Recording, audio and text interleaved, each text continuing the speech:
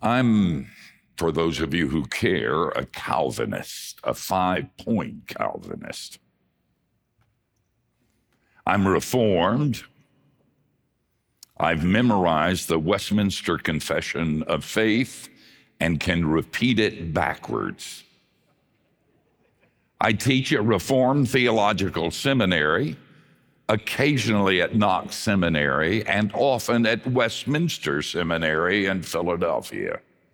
So I have the credentials. But can we talk? We who are Reformed are the scholars and the theologians of the church. And we have a gift to give to the church. But the problem is sometimes we throw it at them. We don't do whimsy well, and we don't laugh very much, and we've forgotten how to dance. But we're right, and that's dangerous. When we do exegesis on the Song of Solomon, we leave the sex out and only talk about Jesus and the church. When we teach Torah, the Pentateuch, we go up against the Graf Wellhausen documentary hypothesis. And every time the scripture doesn't fit our little system, rather than bowing before a God whose mind nobody knows, we explain it. Even when we don't understand it by talking until nobody cares anymore. I'm a Calvinist, and I'm glad that I am. But sometimes our family, and I include myself, miss the reality of the faith.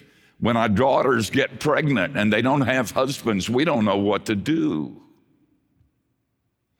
When our kids leave and our wife wants to find herself and asks for a divorce, when the husbands have a mistress, when our world is falling apart and we don't have a job, we proclaim doctrine. And doctrine, grace, is not a doctrine to be expounded. It's a hug to be experienced. And sometimes we, and I include myself in that, sometimes we forget. Do you know what would be good for most Calvinists? To get drunk, speak in tongues, and confess their sins in a very public forum. Well, maybe not. But what I'm going to do this morning is less theology and exegesis, and I'm kind of uncomfortable with it because I'm a Calvinist. It's more whimsy than it is anything else. We're going to look at a parable that Jesus taught. You've heard it 1,000 times, and I've preached on it 1,000 times. And everything that can be said about this parable has been said. It's the parable in Luke 18, and I'm going to read it to you in a minute, where a Pharisee and a tax collector go to church to pray. And the Pharisee, a good and righteous and godly man, probably reformed, says to God, I thank you that I'm not like him. And then, well, Jesus says it better than I do. And then we're going to ask the question, what happened to these guys after they prayed in the temple? Listen to these words. I'm going to start at the 9th verse of the 18th chapter of the Gospel according to my friend Luke. Jesus also told this parable to some who trusted in themselves that they were righteous and treated others with contempt. 2 men went up to the temple to pray. one a Pharisee and the other a tax collector. The Pharisee, standing by himself, prayed thus, God, I thank you that I'm not like other men, extortioners, unjust, adulterers, even like this tax collector. I fast twice a week. I give tithes of all I get, but the tax collector, standing far off, would not even lift his eyes to heaven. But he beat his breast, saying, God, be merciful to me, a sinner. I tell you, this man went down to his house justified rather than the other. For everyone who exalts himself will be humbled, but the one who humbles himself will be exalted. I was there. I heard them pray, and I got the gist of it. I didn't get all of it, but I was kind of pleased to listen to those two men pray, but sometimes worship services get boring and dull. And I needed some quiet time, so I went out back to smoke my pipe. That really is quiet time. Used to be, a lot of us smoked. Most of us have died. So I'm generally by myself out in front of the church, the only Christian left who still smokes. And I'm glad, because I can be quiet and by myself, and it really was quiet until church got out. Then the preacher, the elder, he came out first. He walked right by me. He had things to do for God, places to go, an impact to make for Christ. And then he smelled my pipe, and he stopped. And he turned and said, "What's that in your mouth?" I said, "It's a pipe." He said, "How can you do that?" Well, I said, "It's easy. Get a good briar and some mixed tobacco that you do yourself, and you pack it kind of lightly. Then you get a match and you light it." He said, "Very funny. Your body is the temple of the Holy Spirit, and you call yourself a Christian." And then he turned and walked off. Then the other guy came out, and he started toward me too. And I was just getting ready to say, okay, I'm going to quit, all right? When he said, "You know, that smells good." It reminds me of my grandfather. Thanks for the memories.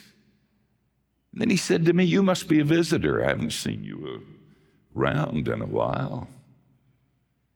Then he introduced himself. And as he walked off, he said, "Hope you come back." And as I remember it, he was humming, "Jesus paid it all. All to him I know, sin had left its crimson stain. He watched it white as snow."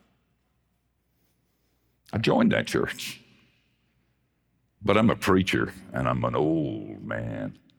Mostly I listen and mostly I watch, so I watched those two men. I'd kind of hang in the background and be still and listen. And I saw some things over those years when I was a part of the covenant people in Jerusalem that I thought I would share with you this morning.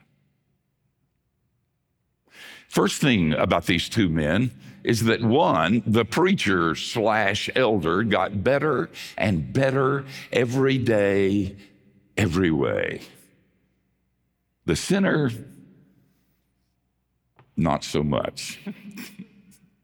In fact, he wouldn't show up at church for a long time, and then he would show and he would repent and he would confess and he would be hugged and he would stay for a while. He used to say to me, and he would laugh, "I want to be good, but it just can't be good enough long enough." But as I watched him, there was something about him that had the smell of Jesus. And I noticed that he was drinking less than he did before. And then he got regular. Then he got better with an occasional slip. Let me give you a principle, and the principle is this. People who get grace always come home. Let me say it again because it's really important and it's at the heart of what we do. People who get grace always come home. That's why I love this church. Tullian says some things that are harsh, but at the very heart, at the very base of it, is a God who is not angry. You know what my wife and I did last week? We had lunch with some friends of ours from Seattle. We've known them for a long time, and the story is not a very pretty one. She was married, and he wasn't having an affair, and she wasn't either. And I remember, and she was a young lady in those days, and she came into my study with the church where I was a pastor and didn't even knock, no respect for the clergy. She walked in and she said, "Steve, sit down. I have something to tell you." I sat down.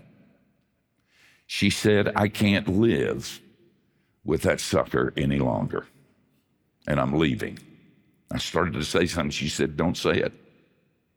I know what you're supposed to say, and I know you'll say it. I know what I'm doing is wrong. I know that God is going to judge me, and I'm not doing this so I'll be happy. You've taught me better than that. I just can't stand him anymore."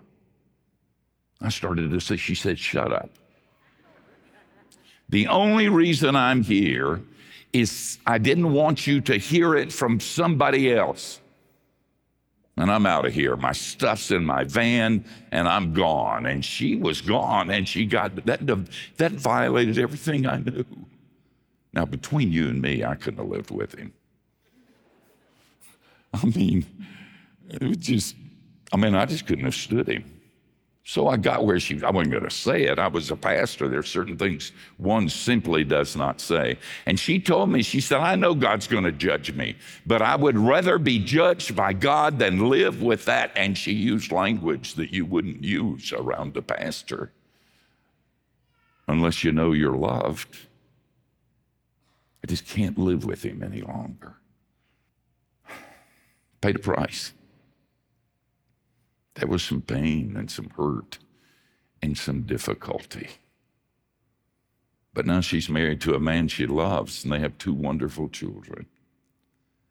And we sat at lunch last week, and she cried and talked about God's faithfulness and God's kindness and God's grace. People who get grace always come home. Sometimes those who are doing it right, who are good and pure and obedient, who get the doctrine, who teach it, who stand before God's people, they hit a wall too. And they slip into the darkness. And I've seen it over and over again. Sometimes they don't come back. And so the preacher got better and better in every way, every day. The sinner didn't quickly, but he was there. He came back often, and we loved him, and we were his cheerleader. There was something about those 2 men. Let me tell you something else. When I stood before one of them, I always felt judged and guilty. When I stood before the other, I felt loved and free. Romans 7, the Apostle Paul shows an amazing understanding. And when he talks about his own confession, the good I want to do, I can't do, and the evil I don't want to do, that's what I do. Do you know why thieves hang out with thieves? So they won't feel so guilty. Do you know why gossips hang out with gossipers? So they won't feel so guilty. You know why people who are into porn hang out with other people who are into porn? So they won't feel guilty about it. But there's another way. Maybe you could hang out with somebody like Paul or my friend, the sinner, who was beginning to set those things aside, but he knew he could go back any second. And so he didn't throw rocks at other people. Something else about those two guys. One gave his money and a lot of his time, and the other gave himself. I saw it all the time. I'd see a bunch of people, and there the sinner would be in the middle of them. He wasn't gay, but he had a lot of gay friends. He was big on being pro-life, but his best friend was a doctor who performed abortions. I didn't get that. He gave himself in an amazing and full way to their lives.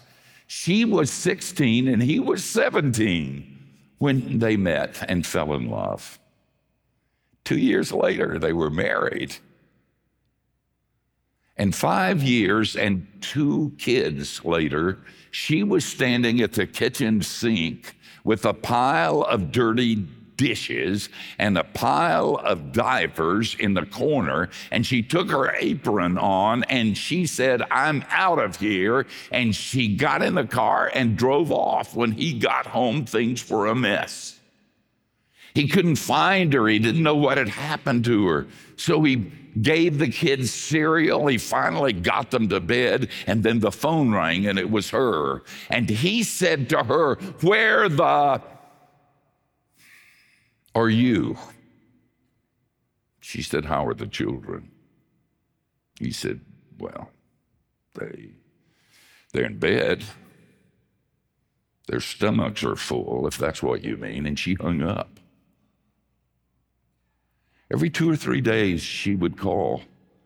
He put the kids with the grandparents during the day, and he picked them up on the way home, and he worried about her, and he missed her. And whenever she would call, he would say, "Will you come home? We love you, and we miss you." And she would hang up, and that happened over and over again until he took his savings, and he hired a private detective, bought an airplane ticket. When the detective found her and went to Ames, Iowa, where she was staying in a third-rate hotel. He got the number, he went up the stairs, ragged, no elevator. And if you had stood there and you had watched him at that time, you would have seen his hand tremble as he got ready to knock and the tears welling up in his eyes. He had a speech. He had memorized it over and over again, and he knocked on the door. And she came, and he forgot it all. And he said, "I love you so much. Please come home with me." And she fell apart in his arms. Days later, when the kids were in bed, in that wonderful time when they finally shut up. Some of you who don't have kids think, what a horrible things to say. Those of you who do are amazed at my restraint. And he finally asked the question that had haunted him for so long. He said, "I told you I loved you. All those weeks I reached out to you. I promised you the world, and you wouldn't come home. Why? Why?" And she said, "Because those were just words. Then you came." That's what Jesus did. You know the grace of our Lord Jesus Christ.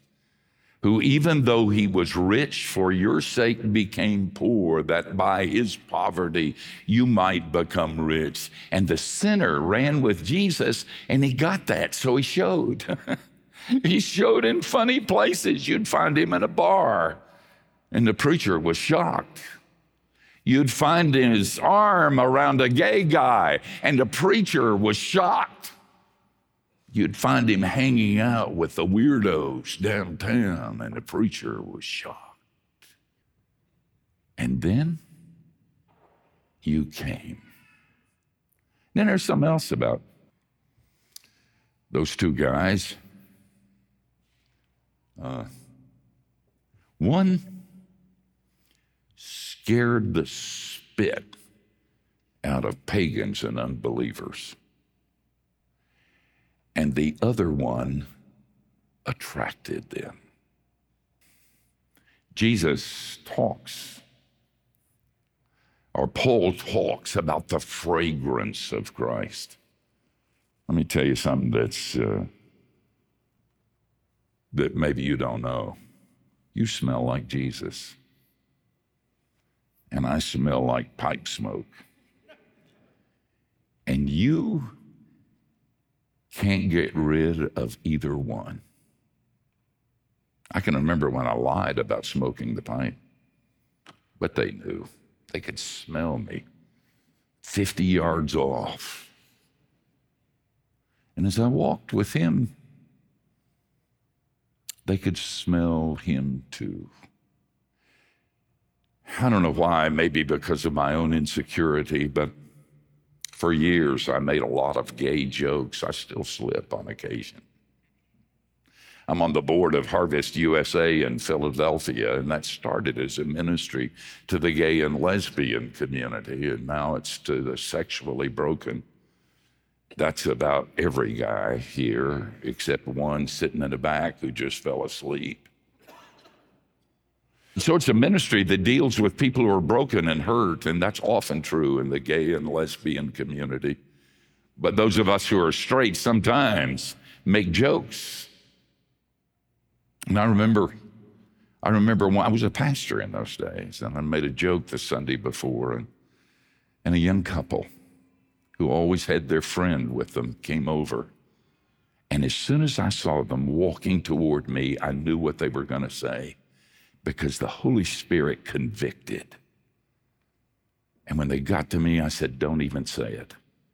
I repent. I'm never going to do that again." They said, "How did you know?" I said, "Jesus told me what you were going to say."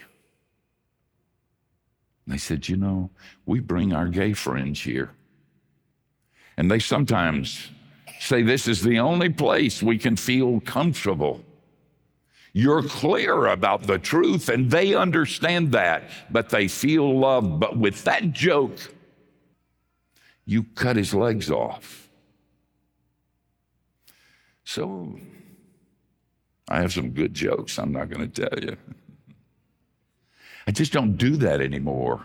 I don't make fun of drunks anymore either, or adulterers, or pornographers, or thieves, or racists, or people who oppress others. And you know why? Because this is the place where I'm a Baptarian. I mean, I love Baptists. There are just too many of them. They're like weeds. They grow everywhere. I mean, I love Baptists, but you can't get rid of them. They're just everywhere. I heard about a Southern Baptist evangelist planning a church in the North. And somebody once asked him what his technique was. He said, "Well, it was hard." He said, "But what I finally learned was you go to the supermarket and you watch for people who buy grits." and then you invite them to come to your church. Oh, man. We need to look for those who are screwed up, who are needy like us, and afraid the way we're afraid, and lonely the way we're lonely. who have doubts the way we have doubts. You can see it on their faces. And my friend, the sinner in the church, he would zero in on it. You could see him with people I wouldn't hang out, loving people I don't love, and inviting them to come to church. Well, enough. I moved away from that church after a few years, but I came back to visit one time. And I saw him before he saw me, the Pharisee, the preacher, the elder. And I tried to run before he turned around, but he caught me. So I was civil, and I said, "How you doing?" He said, "I'm fine. Are you still smoking?"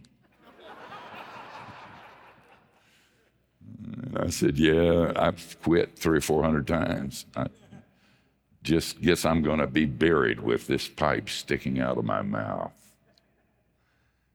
I said, "How about you?"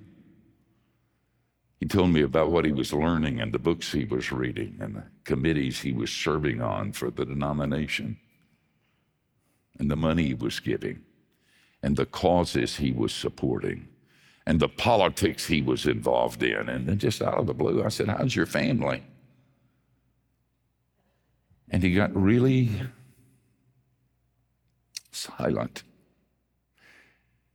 And I said to him, "I appreciate all you've done, but you know, if you'd been a rebel, like the guy you started praying with, and you hadn't gotten better faster, and you'd never served on the committees, and you had been a drunk, Jesus would still love you." I figured he'd be angry, but somebody needed to say it.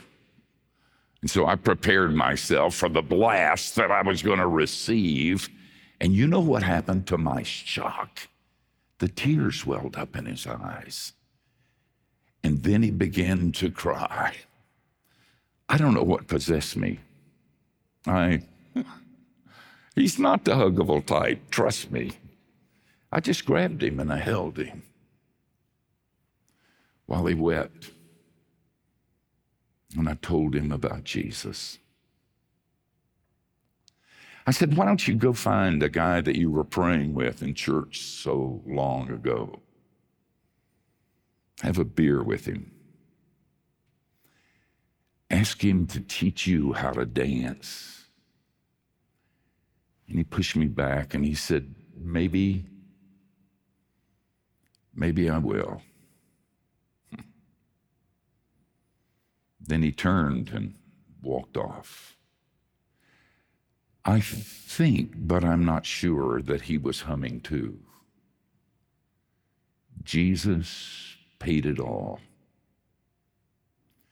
All to him I owe. Sin had left a crimson stain. He washed it white as snow. You think about that. Amen. Thanks for listening. We hope this message was a reminder that God's not mad at you. For more free and freeing sermons and articles like this, be sure to check out the rest of the app or visit us at keylife.org.